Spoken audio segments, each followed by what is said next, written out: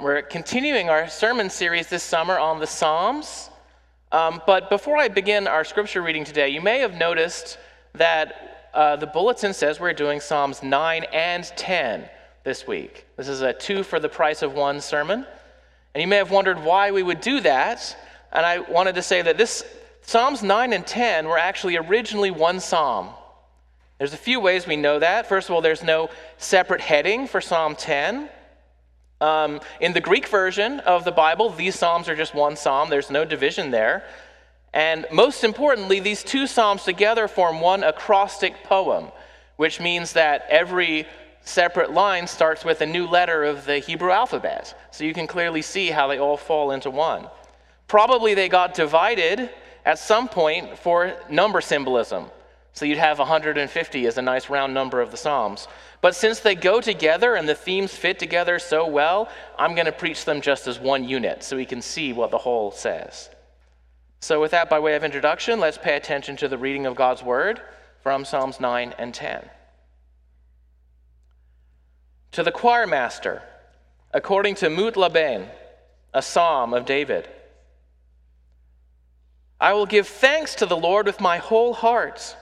I will recount all your wonderful deeds. I will be glad and exult in you. I will sing praise to your name, O Most High. When my enemies turn back, they stumble and perish before your presence. For you have maintained my just cause.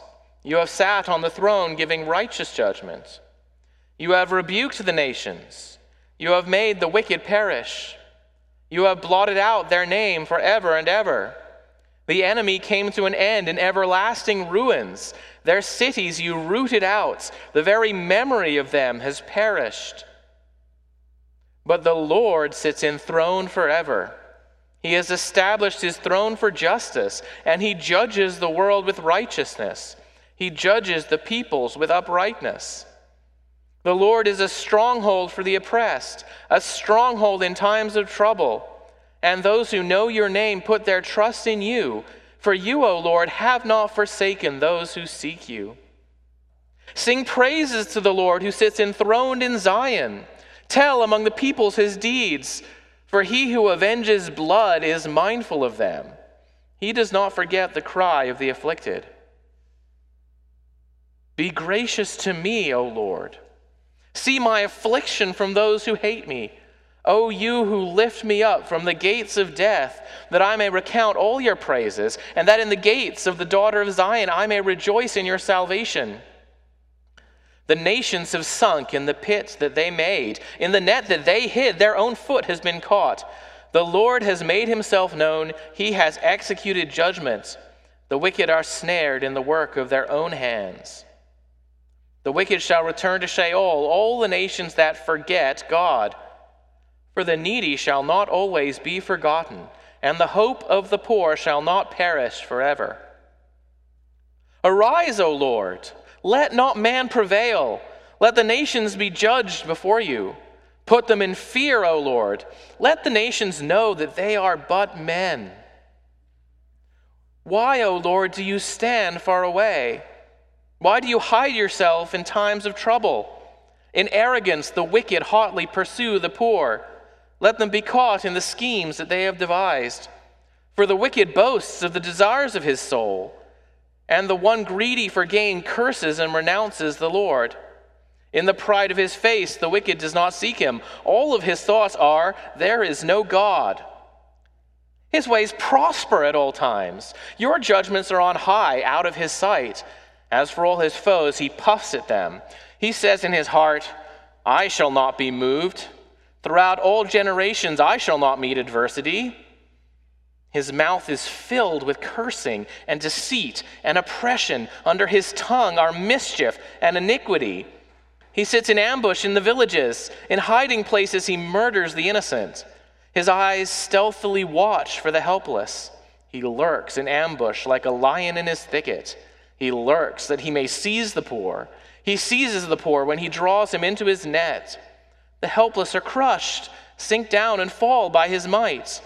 He says in his heart, God has forgotten. He has hidden his face. He will never see it. Arise, O Lord, O God, lift up your hands. Forget not the afflicted.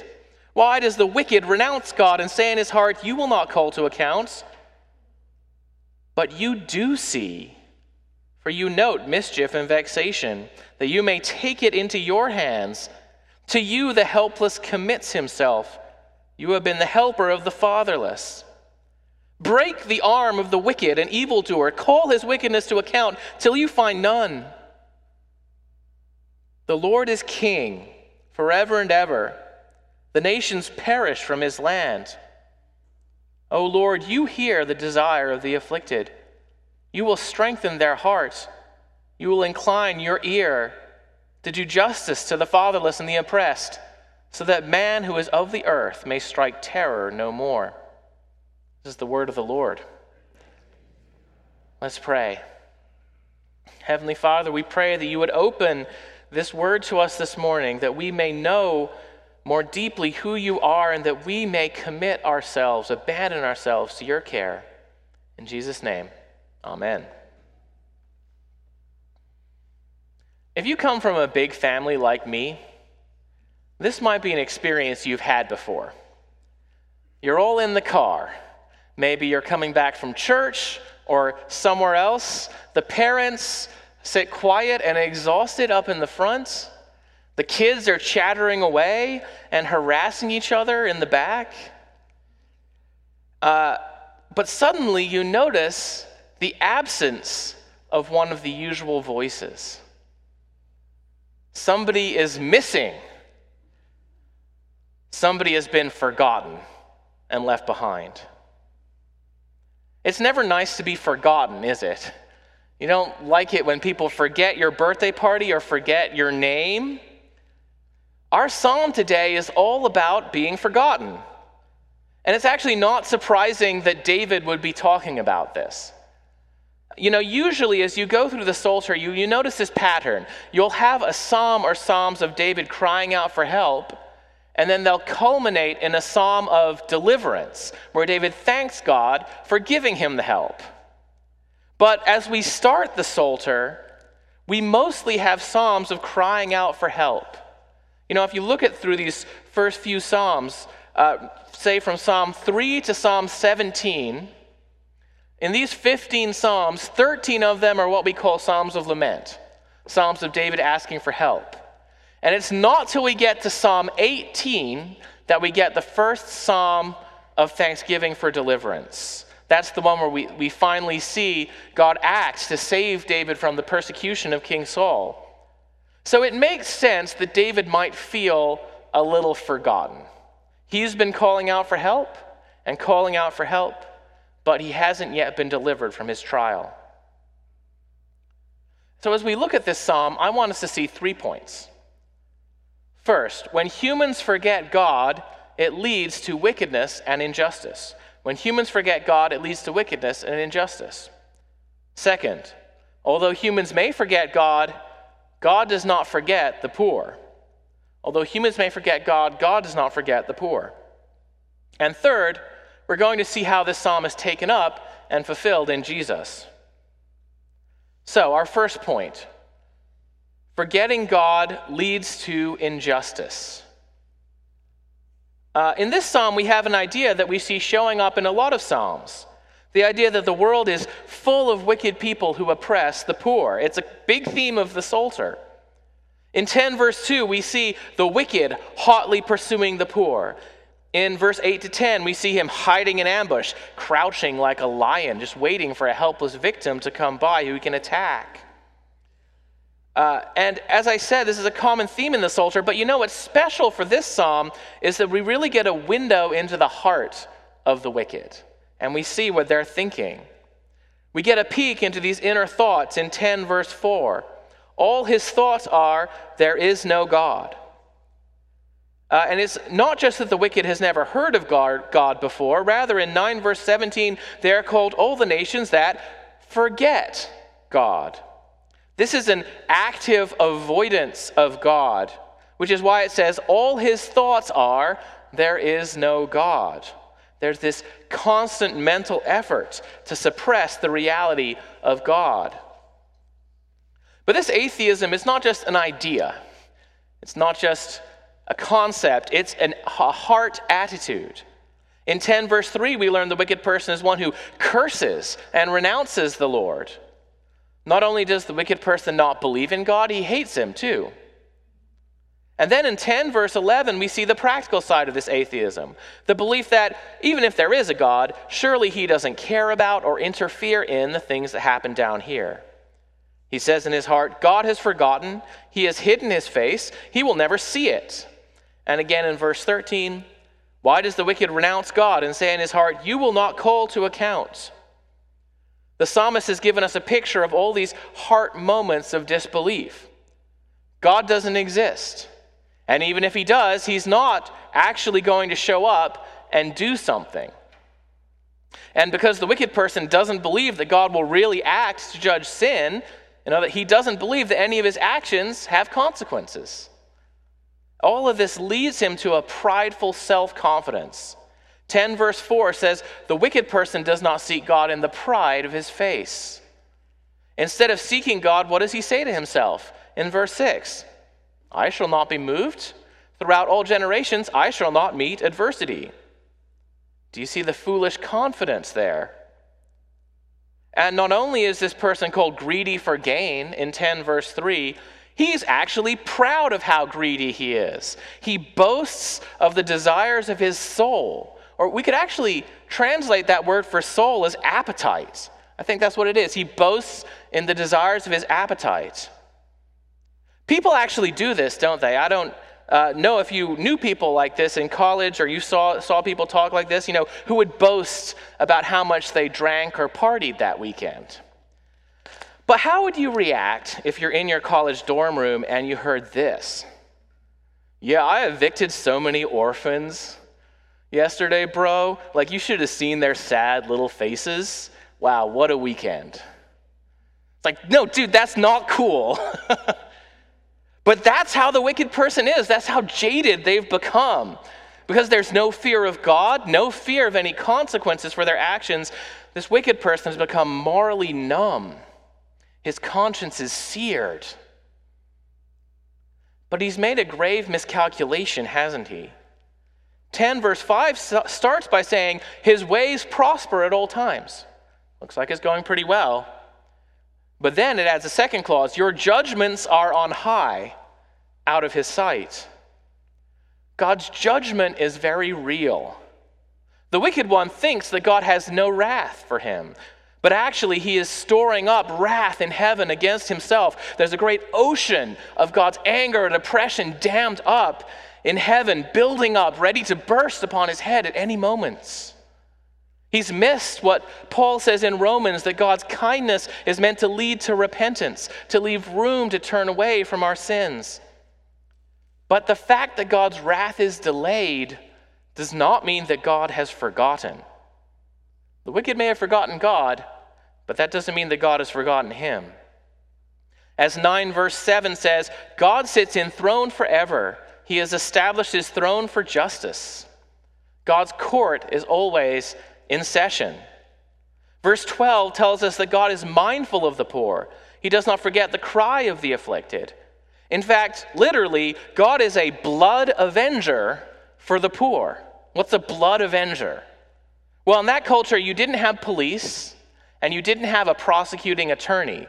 If somebody does something wrong to you, the only way for justice to happen is if somebody powerful advocates for you. And if you're murdered, if somebody kills you, then it's ultimately up to your family to see that something gets done. This is the blood avenger who comes after your killer. But what about the poor? And what about those who don't have influence or connections or money, who nobody stands up for? God is their protector. We've all seen action movies, right? We know how it works. If you hurt John Wick's dog, John Wick is going to come after you. If you kidnap Liam Neeson's daughter, he has a very particular set of skills, and he's going to find you. Well, if you mess with the poor, you mess with God. God will not delay judgment forever. The wicked one will fall into his own pit and be caught in his own snare, 9 verse 15 to 16. 10 verse 15, his arm will be broken and his wickedness found out. 9 verse 3, he will stumble and perish. 9 verse 17, he will descend to Sheol, the place of death and darkness. And finally, 9 verse 5, his name will be blotted out forever. His cities will be rooted out and his memory will perish. In the end, it's not the poor who are going to be forgotten, but it's this wicked, powerful person. Even if he's built cities in his name, this was the way to live forever in the ancient world, was build a city and name it after you and have it stand for generations. But God's going to tear it down. Everything that seems so solid that he was working for is going to dissolve and disappear before the judgment of God, and it will be like he never existed. Okay, so what do we learn from the wicked? What are we supposed to take away from this portrait about somebody who forgets God? Well, when we see these portraits of the wicked in the Psalms, I think it's important that we don't just apply them to other people. I'm not saying that everybody is trying to oppress and kill the poor here the way this person is, but it's important when we see this to look at ourselves and examine ourselves to see how we're tempted, maybe not to the same degree, but in similar ways. So let's think about this. Is there any practical atheism in your own life which you need to repent of? And I'm not just talking whether you say out loud or believe there is no God, but how are you tempted to forget God? And how does that work its way out in the way you sin against other people in your life? Let's remind ourselves how the dynamic works again. Step one, it starts with forgetting God, which means looking at the world as if God was permanently absent from it, as if there was no just judge capable of providing consequences for what we do. Then two, it works itself into greed, pride, and self-confidence in our hearts. Because there is no just God, we think, we must take matters into our own hands. We buy into a dog-eat-dog mentality. We look out for number one. And then number three, we become schemers. As 10 verse 7 outlines, we use deceit and oppression to get ahead. If there's no ultimate justice, then why not pursue our goals using Game of Thrones style tactics? And finally, 4, this leads to a callous disregard for other people, turning other people into a means to our ends. In the ultimate sense, consuming them. We become predatory animals who destroy other people for our nourishment. So a question for us today, what would your interactions with other people this week look like if you forgot God? And how would that look different if you remember God? Let me just give you one example. Let's imagine you're having an argument with another person. Could be a spouse, could be a friend, a serious argument. And you start going at it, and then they say something. It's a valid point. It's a valid criticism that shows that you're in the wrong. But you not completely in the wrong. It's just sort of partial. You still believe your fundamental point is valid. How do we respond in that situation usually? I mean, if you're like me, I think you find yourself pulled into a defensiveness. You think, okay, maybe I was wrong about that, but I can't admit it. That would be giving up all of the grounds, especially for this other important battle I need to win. And so we end up doubling down and refusing to admit wrong. When we're doing that, we are in a ends justify the means situation. Even though we did something wrong, we think we need to win the argument, and so we're not going to admit it. And that's ultimately because we don't trust God with the situation. We're too afraid of losing the argument to admit that we're wrong. So that's a much smaller example than destroying the poor, but let's be careful because our psalm says this is where it starts. It starts by not being mindful of God. If we were mindful of God, we think, God wants me to admit when I'm wrong. Even if I'm right and also wrong, God wants me to admit the stuff that I'm wrong about and not worry about, let the other person worry about admitting what they're wrong about. Okay, so that's the first point. Why are the wicked wicked? Because they've forgotten God. But this temptation, which leads to proud confidence, deception, and violence to the poor, it's not the only temptation that we're faced with in this passage. There's also, on the flip side, a temptation to think that God has forgotten us. The first temptation, forgetting God, is one primarily for those with the power to sin blatantly against others. But the second temptation applies most to us when we're weak and sinned against, and that is this temptation to despair, that God has forgotten. This is something that's so important to balance if we're going to have a biblical philosophy of life. First, all of us are sinners. We are all contributing to the injustice in the world. But also, we're all sinned against. Both are true.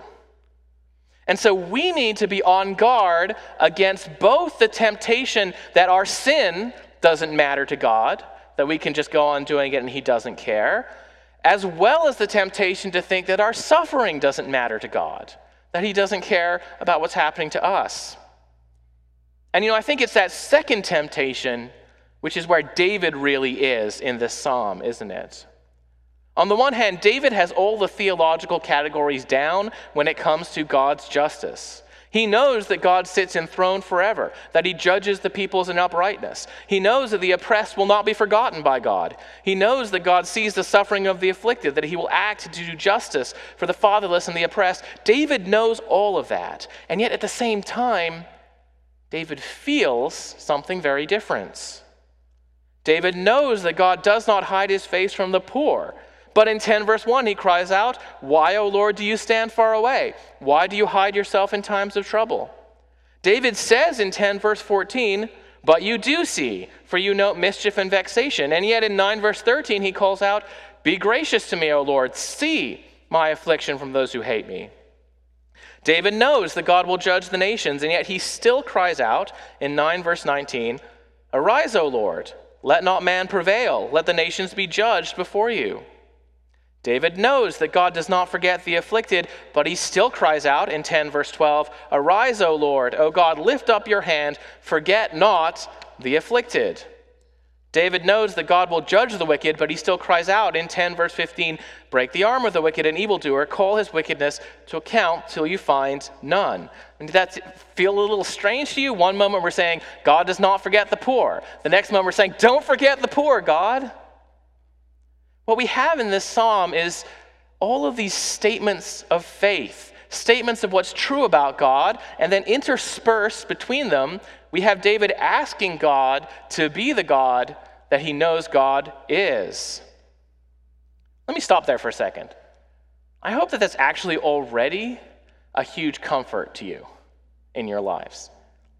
We don't find in the Psalms a bunch of great heroes of the faith who never doubted and just cheerfully kept calm and carried on no matter what was happening in their lives. No, we find weak and afflicted people who really felt the weight of this broken world. These are saints who knew the difference between faith and sight, between what they believed but couldn't yet see.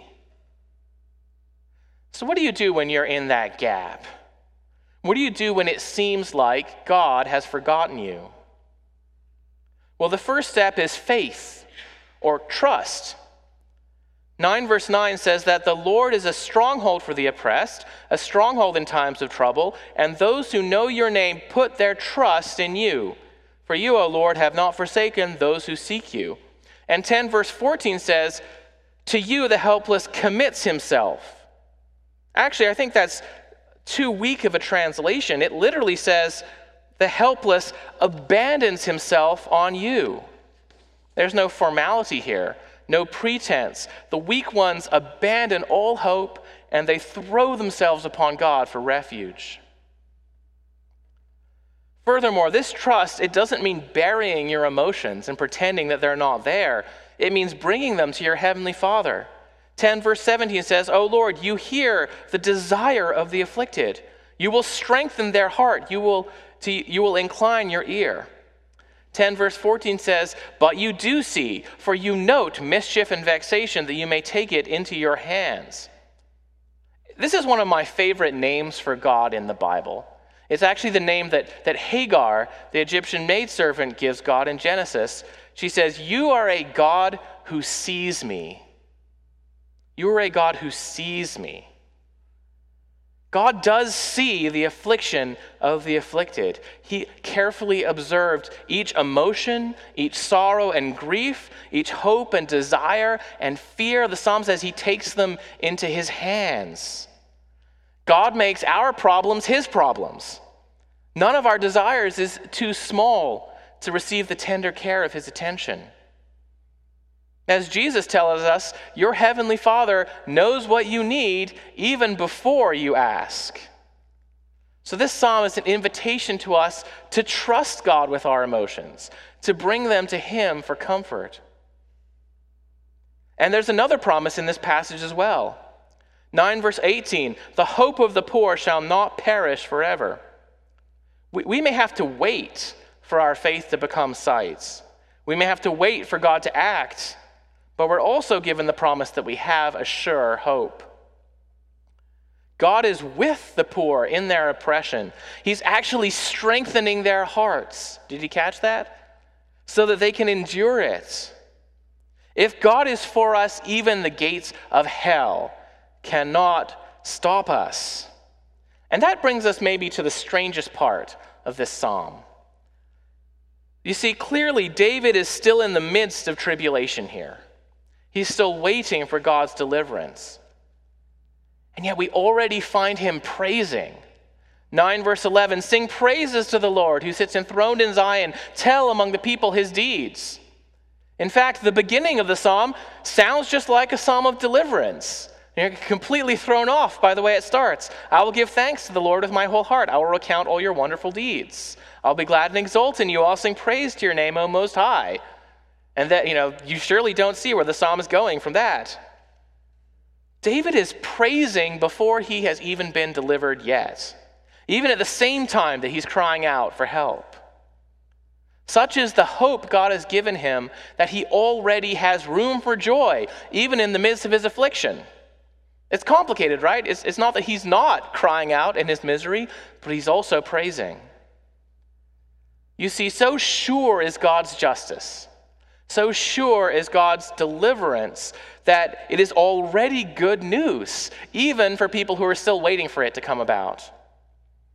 And so when we come to God and we trust him with our affliction, we will find in him a source of hope and joy, which can give our hearts the strength we need to persevere through trials. Let's stop for a moment and let this really sink in.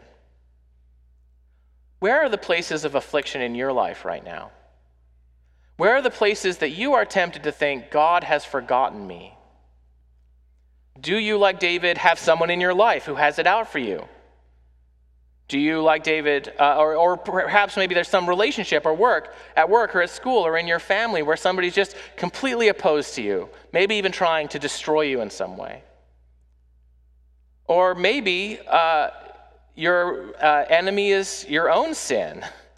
Maybe you hear Satan's voice telling you that you are not worthy, that because of your sins, God has forgotten you. How could he care? How could he truly have love for you? Maybe it's something else. There's illness in your family, or loss, or depression, or anxiety, something that seems just too big for you to overcome. God sees you. God sees you. He sees your affliction. God has not forgotten you. Bring your affliction to him. Entrust it to him as a fortress and a refuge for you. He will strengthen your heart. He will not let your hope be in vain. In God, you have a loving heavenly Father who cares deeply for your sorrows, who promises to be a refuge for you. I also think that this passage is an encouragement when the church fails. And as I was thinking about this passage this week, I was thinking about our own denomination and how there have been news stories recently about failures in sexual abuse across our denomination. And right now I'm just sitting with those stories. But one thing that really came out to me is that a lot of these are stories about how injustice hasn't been seen. Either the person sinned against didn't feel they could say anything for a long time, didn't feel they'd be listened to, or even worse, did say something, and somebody in the church who should have listened didn't. And I think that calls for a response for us.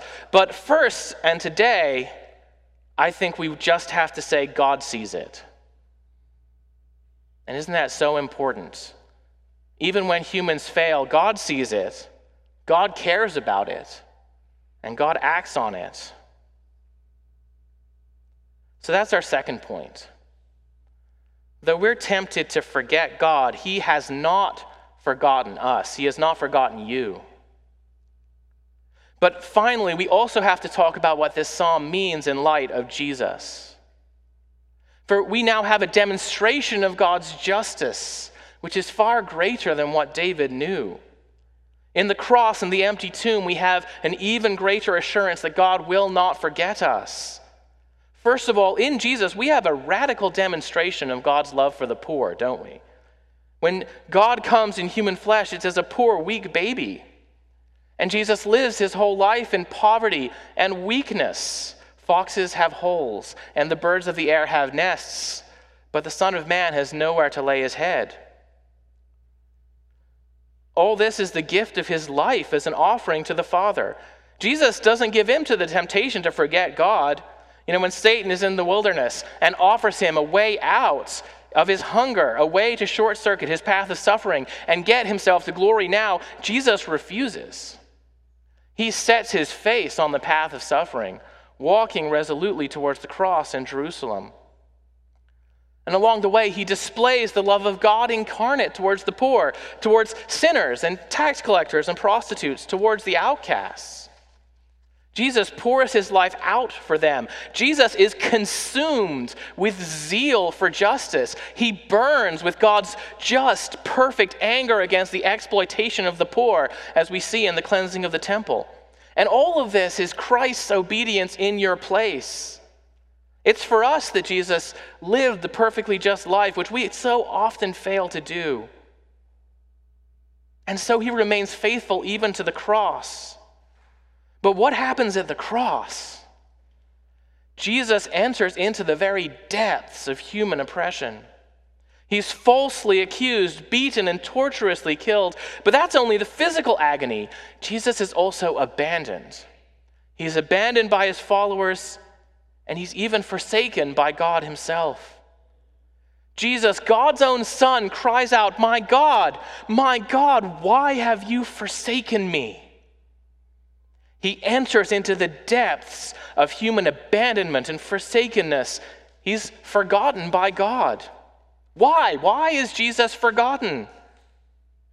Because this is the penalty of the wicked, which is the penalty that we deserve. But it's poured out on Christ. And yet, even still, Christ perseveres. Even in the depths of human forsakenness, our psalm tells us, or even the depths of human forsakenness, Jesus perseveres in love, pouring out his life for us. Our psalm tells us that God takes our griefs and sorrows into his hands. And on the cross, we see God incarnate take all the deepest griefs and sorrows of humanity into himself to bear them and carry them down into the tomb. That's the sacrifice that Christ offers. But even that is not the end of the story. Jesus is forsaken and forgotten, but not ultimately. No, his righteous offering is accepted. As Hebrews tells us, Jesus' prayers and supplications offered up to God were heard. And this is such an important part of the gospel story too.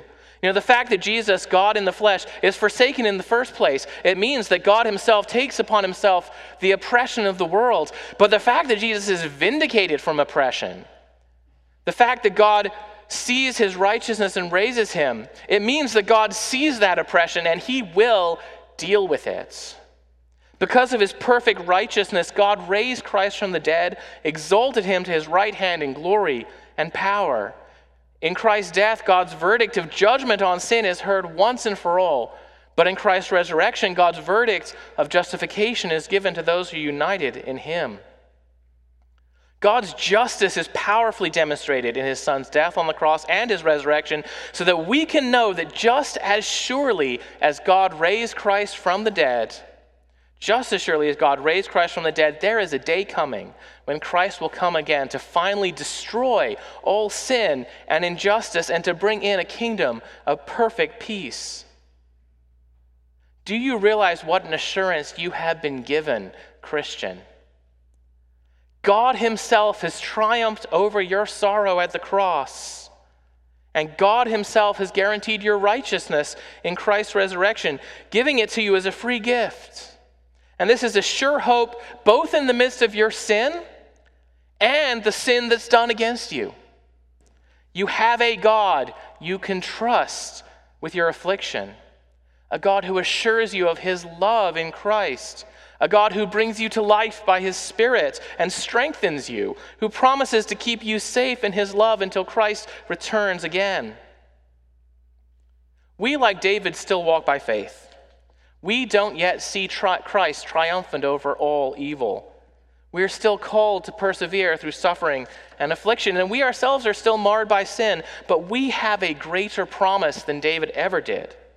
We have Christ who died and rose again as an assurance of the abundant, unfathomable love of God for us despite our sin.